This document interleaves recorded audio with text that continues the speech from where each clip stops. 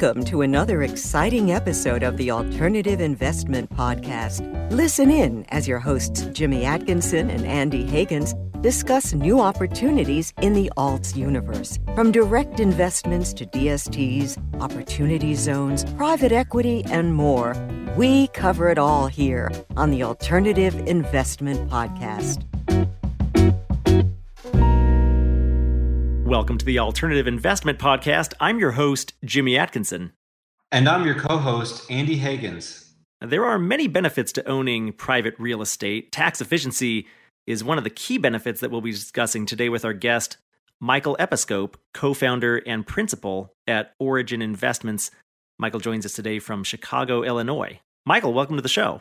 Thanks for having me, Jimmy.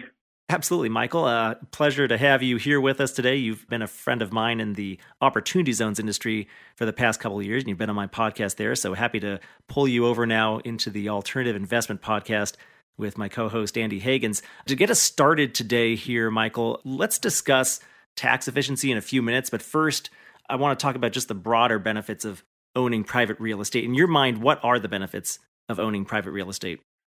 Well, I think the benefits of real estate, or what everybody's looking for in investments, is that you want appreciation on your capital and you want to generate income, and you want to do it in a very tax efficient manner. And I think at a 30,000 foot level, you have choices. You can go into stocks, you can go into credit, you can go into bonds, things like that. You can go into other alternative investments, venture, things of that nature.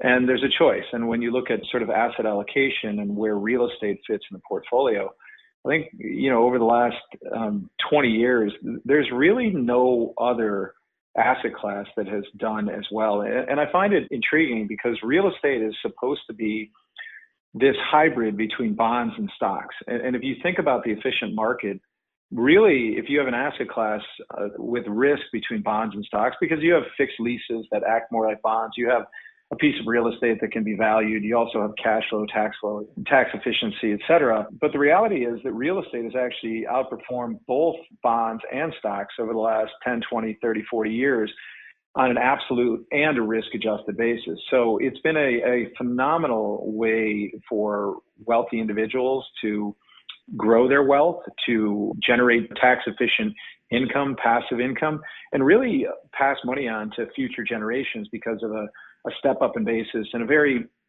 favorable tax code for the asset. So there's a lot of reasons why real estate should be liked, why it should be in a portfolio. And those are all the reasons why I started investing in it personally, why we started Origin. And I think that's why a lot of investors come to us, because we exist to help high net worth investors, ultra high net worth family offices, advisors, clients of advisors to grow their wealth and generate passive income through real estate. That is what we do. Oh, that's phenomenal. Let's zoom out a little bit, Michael, and get a little bit of background on you before we continue on with learning more about some of the benefits of owning private real estate and the tax efficiency angle. What is some background on you, Michael? Tell us about your career. How did you make your wealth, and what eventually led you to start Origin Investments?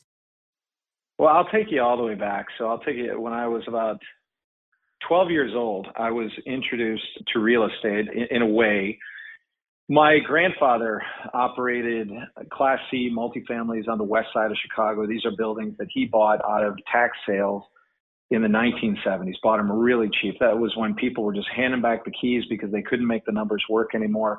And if you bought the taxes, you would own the building. And that's what he did. And so what I would do in my summers is actually go there and work for him. And he was very scrappy. He understood, how to operate these buildings cost efficiently, very hands-on. And those were great. I was 12 years old at that time, and I think he was paying me like $2 an hour, which was a lot of money in those days. And I would work, 10, 12 hours, and we were doing everything from salvage to unit renovations, things of that nature. And it was fun, and I loved to work. And that was sort of my first experience in real estate. And then as I grew and went through, I went to DePaul University. I studied finance and econ, and then got a summer job my sophomore year when I was 19 years old at the Chicago Mercantile Exchange, and decided I absolutely loved it.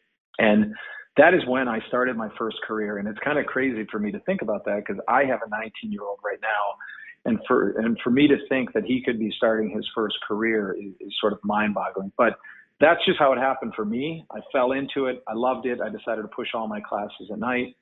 And I worked my way up through the ranks. And ultimately, in 1997, I became a trader. I got an opportunity. So I stepped into the pits on, I think, January 3rd or 4th. And I had a 9-year career. And I ended up then really retiring from that business after 9 years. So that was just a great opportunity. It was at a time where we could really benefit from asymmetric information. We had the edge in the pit. But near the end of my career, a few things changed. Number one, computers started to come in, so that edge started to disappear. And I always told people, look, I wasn't a good trader because I could see around corners. I knew where the market was going. It was because I knew how to take advantage of mispricings in the market and do it, very well. And today, those are all done by quants now. And the other thing that had changed is really my risk profile as an individual. So when I started trading, I was single. I really, had no money to my name whatsoever. And I just decided to go for it. And I was about 27 years old. And then early on in my career, I met my now wife. We got married. We had kids. And I just sort of stacked up enough chips. And I said, look, I don't want to do this anymore because if I have a very, very bad day, that could change my life. But if I stack up more chips, nothing's going to change. So I had really achieved far more than I ever set out to. So then it was sort of my next phase. And what do I want to do, right? And the next phase was really managing my wealth and generating income because I was living off my trading income. So, okay, how do I take this wealth or these assets and turn them into income and keep growing them? And so I went back to DePaul. I got a master's in real estate, started in 2006. I stayed at home and was retired for all of about 4 months. And that was a great experience. And it was then that I got together with my partner, who I'm with now, David Shearer. And we had known each other for 4 or 5 years. We were kindred spirits. We really thought about the world in the same way. He was also an ultra high net worth investor. And we pooled our money together in real estate because of the things I just mentioned, right? We wanted to grow our wealth, but it was really because we wanted to be stewards of our own money. And we just didn't think anybody would do it better than we would because we had invested in alternatives and real estate. And it was always 2 steps forward, 1 step back, and, couldn't find anything great out there. And 2007 was a very different time than it is today because, there weren't webinars and there wasn't all this proliferation of deals and different models out there. And we really set out to build an institutional platform for the individual investor. And we didn't quite know it at that time because in the beginning, it was just us and our own money. But then we started inviting friends in and treating them, the way we would want to be treated. And we had invested in a lot of alternatives and real estate along the way. And I think that gave us a distinct advantage of understanding the client service side, the fee side, the alignment, everything that goes in to make firm great. And then it transcended into who do we want here at the firm to hire, to look for deals, to manage deals, et cetera. And I think it's really those 3 things: the alignment that we have with our investors over time, our proven ability to execute, and then the team that we've assembled today. Those are sort of the 3 pillars that make Origin great. And that's kind of how I got to where I am today. But we're very proud of what we built. We started with 2 investors back in 2007. We're at 2,000 investment partners today. We run a total of 4 funds and have been ranked as a top decile manager for our track record in our previous fund. So it's been a great run, and we're just looking to do more of the same going forward. Well, that's tremendous, Michael. Thanks for going way back to age 12 there. That was great how you started with your grandpa working for $2 an hour and worked your way up to where you are today. I think that's tremendous background story on you. So you have a few different product offerings that you offer out of Origin Investment. Probably your core offering is your Income Plus Fund, which has a lot of tax efficiencies built into it as well. Could you explain some of the tax efficiencies that are wrapped into that private real estate ownership structure? Yeah, I would characterize the Income Plus Fund as sort of what I'll call our flagship fund. And the first thing was the strategy, because historically we had operated closed-ended funds that were buy, fix, sell. And what came out of that is that we were selling really good assets because it was our strategy. That's what we did. We bought high-quality assets. We fixed them, we added value, and then we sold them a few years later. And we rang the register, and we made very good money. The problem with that is, as we sort of evolved in this business, and I wish I knew 14 years ago what I know today, because we would have done this a little bit differently. But really, in order to build long-term, real wealth in any asset class, you have to buy and hold forever, right? And that goes with stocks, that goes with real estate. And we all know somebody who bought a piece of property 20 years ago, still holding on to it. They've refinanced out of it and made 10x on their money. And so, as we kept selling these assets, yes, we did well compared to our basis, but then 2 years later, 3 years later, 4 years later, we'd see them and they'd be 30, 40, 50% higher because it was good real estate. And really good real estate should not be sold. It should just be refinanced. And refinancing is great because it's tax-free. You can take your money out, you don't pay taxes on it, and you do that over and over. So the first big change for us was shifting from a buy, fix, sell to a buy, fix, hold. And that was transformational because that's really the way when you think about family offices and ultra high net worth and pension funds, that's exactly what they're doing. They're buying great real estate, they add value, and then they hold it forever. And generally, it's the second investor in that deal that makes more money than the first investor. You might buy a deal for $10 million, put a few $1 million into it, and then sell it for 16 or 17.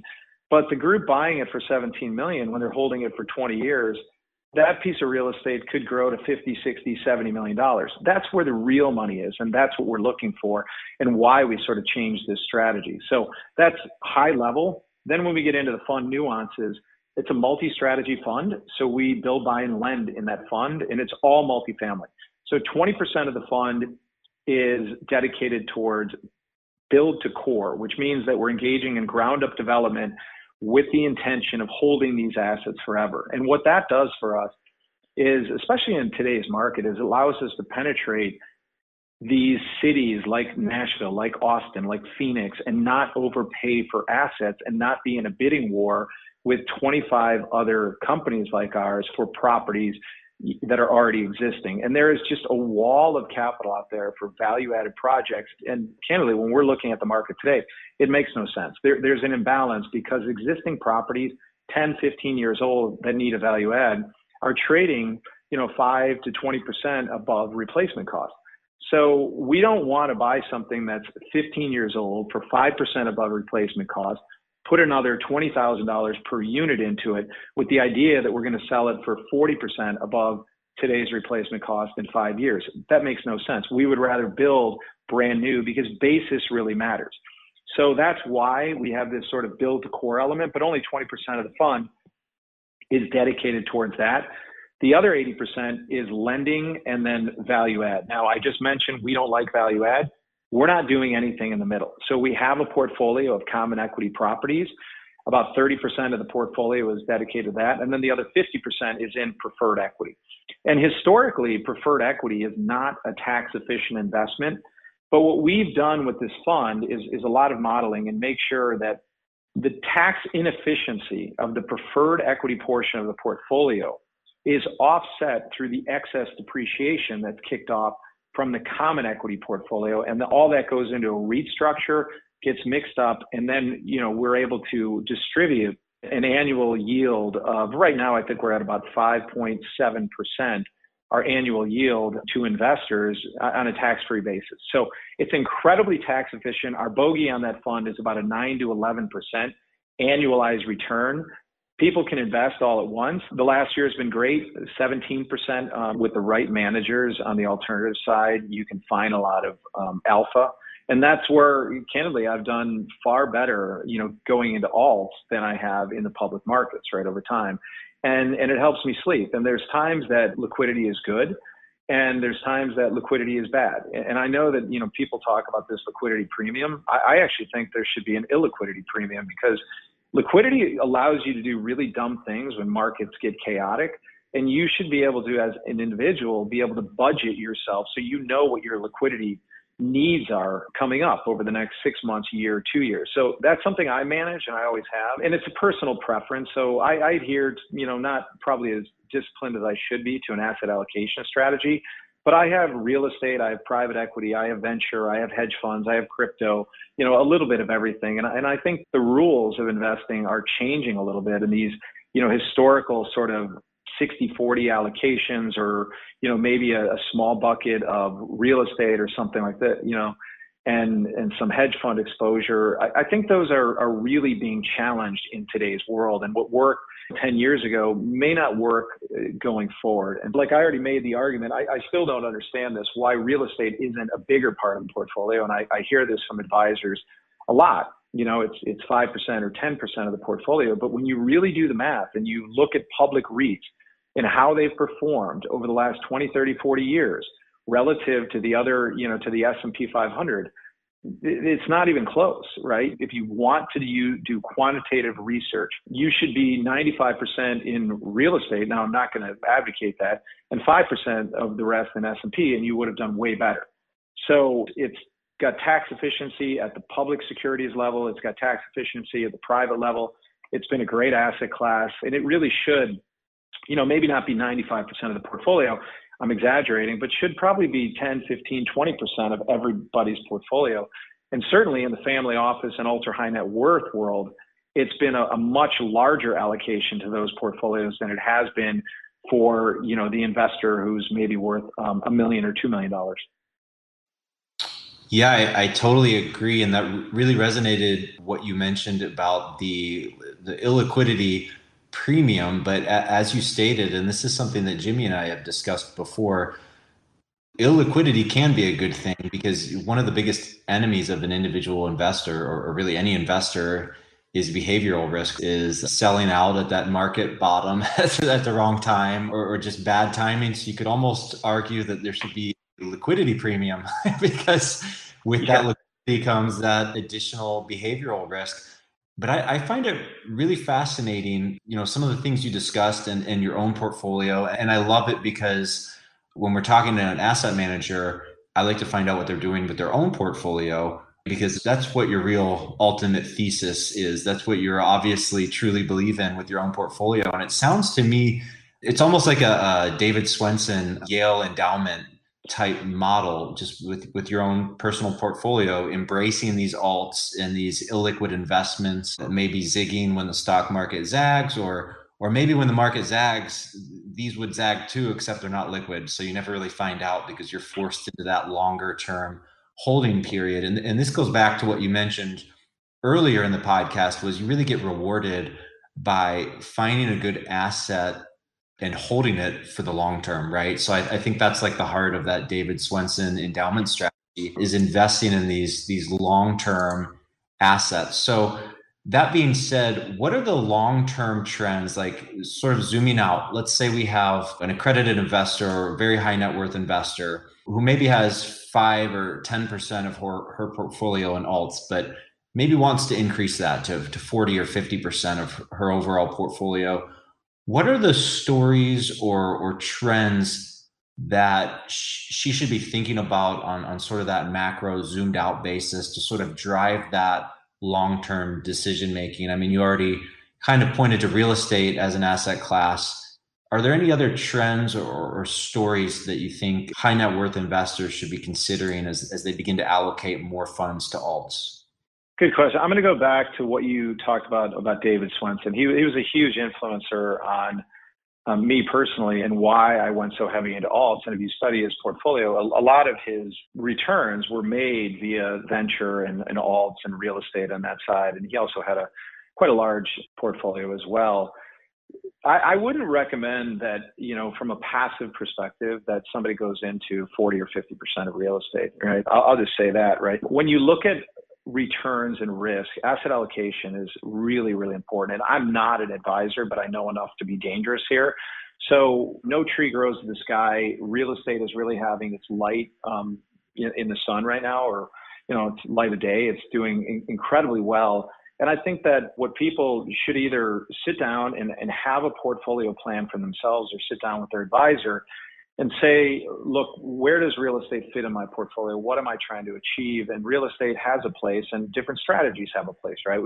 Real estate, we're lumping it into a category, but it can achieve a lot of different things, right? We have funds that produce growth, and we have funds that produce income, and we have funds that produce both. And you might sit down and say, look, I want to be 20% allocated to real estate, right? And make that decision based on the benefits it's going to give to your portfolio. Then just stick to it through thick and thin, and understand that there are going to be times that, real estate goes up and it'll grow to 25, 30, 40% of your portfolio. And that's when you kind of sell it off and bring it back to that 20%, and it goes down. And you have to be able to last through those times and look at your portfolio holistically. And oftentimes what I found is the best time to invest in a sector is you have to have conviction that over long periods of time, that sector is going to do well. And when it's very dark and bleak, those are the best times to invest in it. So I would really not say that to people to peg 40 or 50%, right? Or look at historical returns, but just have a true asset allocation strategy, because that is the determinant of long-term returns more than asset selection or anything else, is that asset allocation strategy. And that came right out of Swenson's book too. And that's what he firmly believed in, is just adhering to those lines and then tactically adjusting them over time. Does that answer your question? I think you had maybe a few different parts of that. That absolutely does. And David Swenson, his book was very influential to me as well. And I think you are absolutely right that an investor needs to go back to their plan and have that plan that you stick through thick and thin. Having that gumption when the market maybe is in a drawdown or the real estate market is up or down, having the ability to stick to the plan is really what's going to deliver the returns that you want over multiple long-term market cycles. So for me, a lot of times it's been on the private equity side. For me personally, it's been investing in myself and in my own private companies where I have some amount of control or active management. And to your point, the same thing with real estate, right? So you're identifying projects or investments where either you can add value as an active manager, or at least you can spot the opportunity, because you know that niche of the market very, very well. So what about an investor who's maybe very high net worth, but doesn't want so much of an active role, but would still like to allocate, a healthy portion of their portfolio to alts? What types of funds or investments do you think such an investor should be looking at?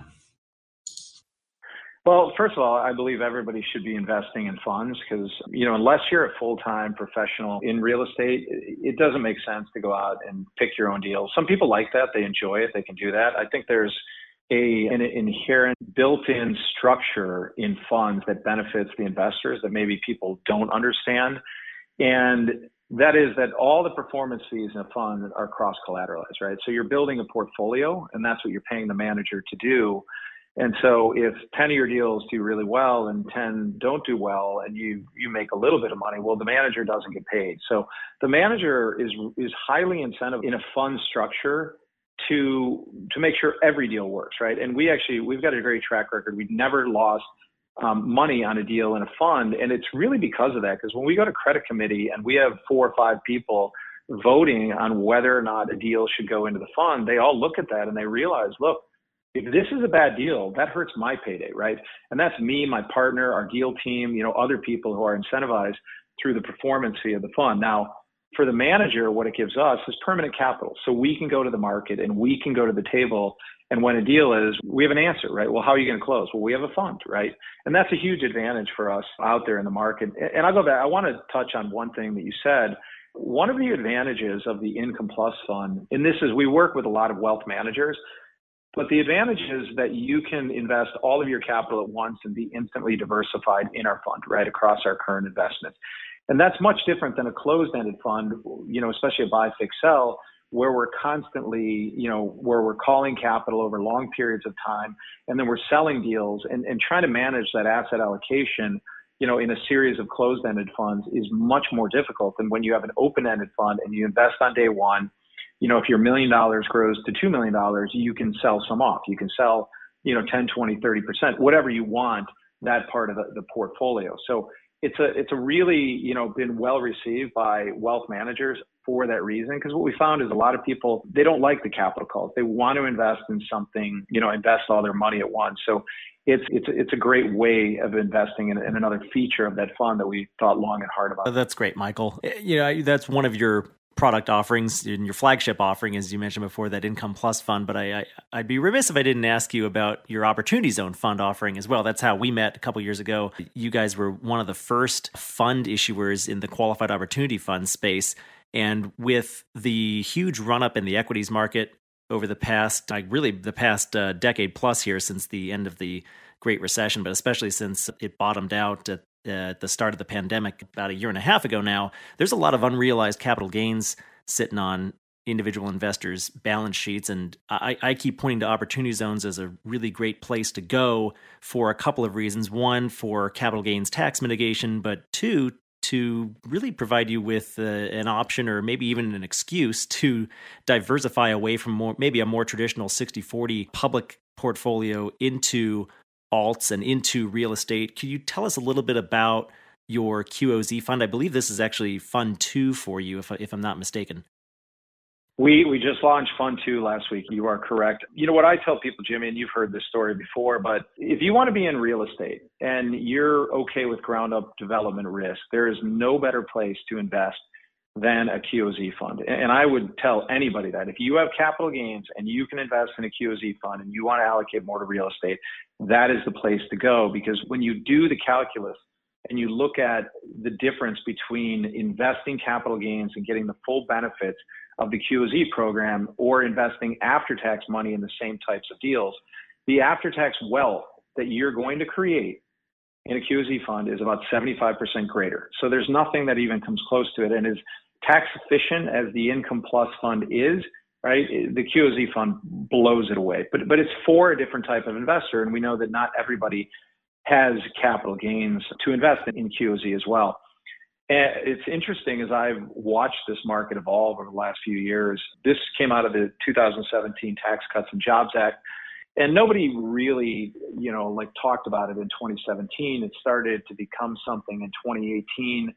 A lot of times these regulations are so arduous and there's so much compliance that, you ignore them and you don't do anything. And then it started piquing our interest around 2018. We started learning more and more about it. We were a little skeptical, like I think most people were. And then what we realized was, hey, we're already working in QOZ areas. We were deploying Fund 3 at that time, and some of the deals in Fund 3 were in qualified opportunity zone areas. And we started scratching our head and really looking at this. And our team did more and more research and realized that, look, they're not all good, but I would say about 5% of these qualified opportunity zones are great. And we're already there. So why don't we do this? Because our base of investors is 100% taxable. So it made all the sense in the world for us as investors, for our investor base, for us to go in this. And at the time, if you remember this, we went in late 18, took our first dollars in 2019. We identified some deals in 18. And then there were all of these funds that announced, we're going to do a $500 million fund, $1 billion fund, a $2 billion fund. And we didn't announce anything in our fund. We literally said we're not putting a target on this because we don't know. And that's how we approached it, is, look, we're going to find deals, we're going to raise money, we're going to bring people in. And that's what we did in 2019. In fact, there was a period of about 4 or 5 months where we shut the fund down because we had too much capital coming in and we really didn't understand the extent of our pipeline, right? But our pipeline team did a great job out there. Our pipeline filled up. We brought in more and more money. And fast forward through 2020 up until this year, we finally closed our QOZ fund at about $275 million. And I think that puts us at one of the top 3 funds out there. So what I found interesting was a lot of these firms out there, they were announcing $1 billion funds and $500 million funds. They just fizzled out because it's a very difficult fund to actually administer from a compliance side, but the benefits are too great to ignore.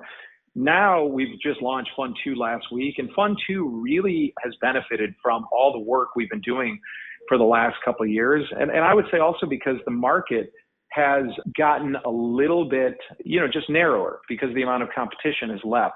So it puts us in a great position. We have 3 of what I'll call the largest and best QOZ sites in the South and Southeast tied up for Fund 3. We're really excited about this fund. We're going to, we've announced sort of a $300 million cap on this fund, so it's a little bit different. It's much easier to quantify this time around. But even like the last one, David and we invested, I think, a little more than $10 million in the last one. And it's what we use as our primary vehicle to defer and reduce and eliminate our taxes. And we're going to be investing in this one as well. So we're excited.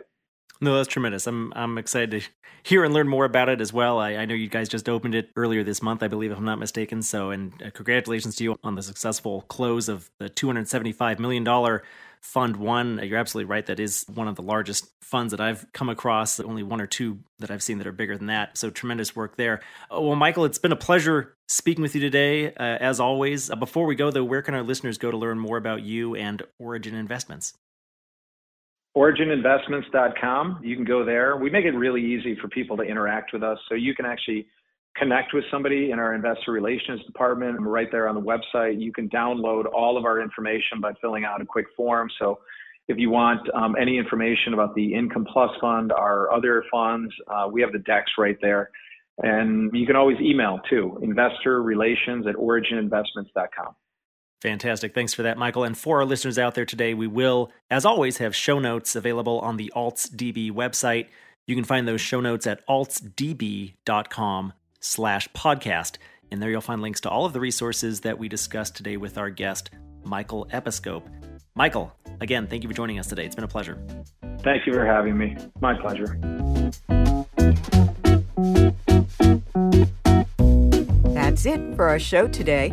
A huge thank you to you, our listener. If you liked this episode, please rate and review us on Apple Podcasts. The Alternative Investment Podcast is produced by the Alternative Investment Database, online at altsdb.com. You can learn how to subscribe to this podcast and access the show notes by visiting altsdb.com/podcast. And we'll be back soon with another episode.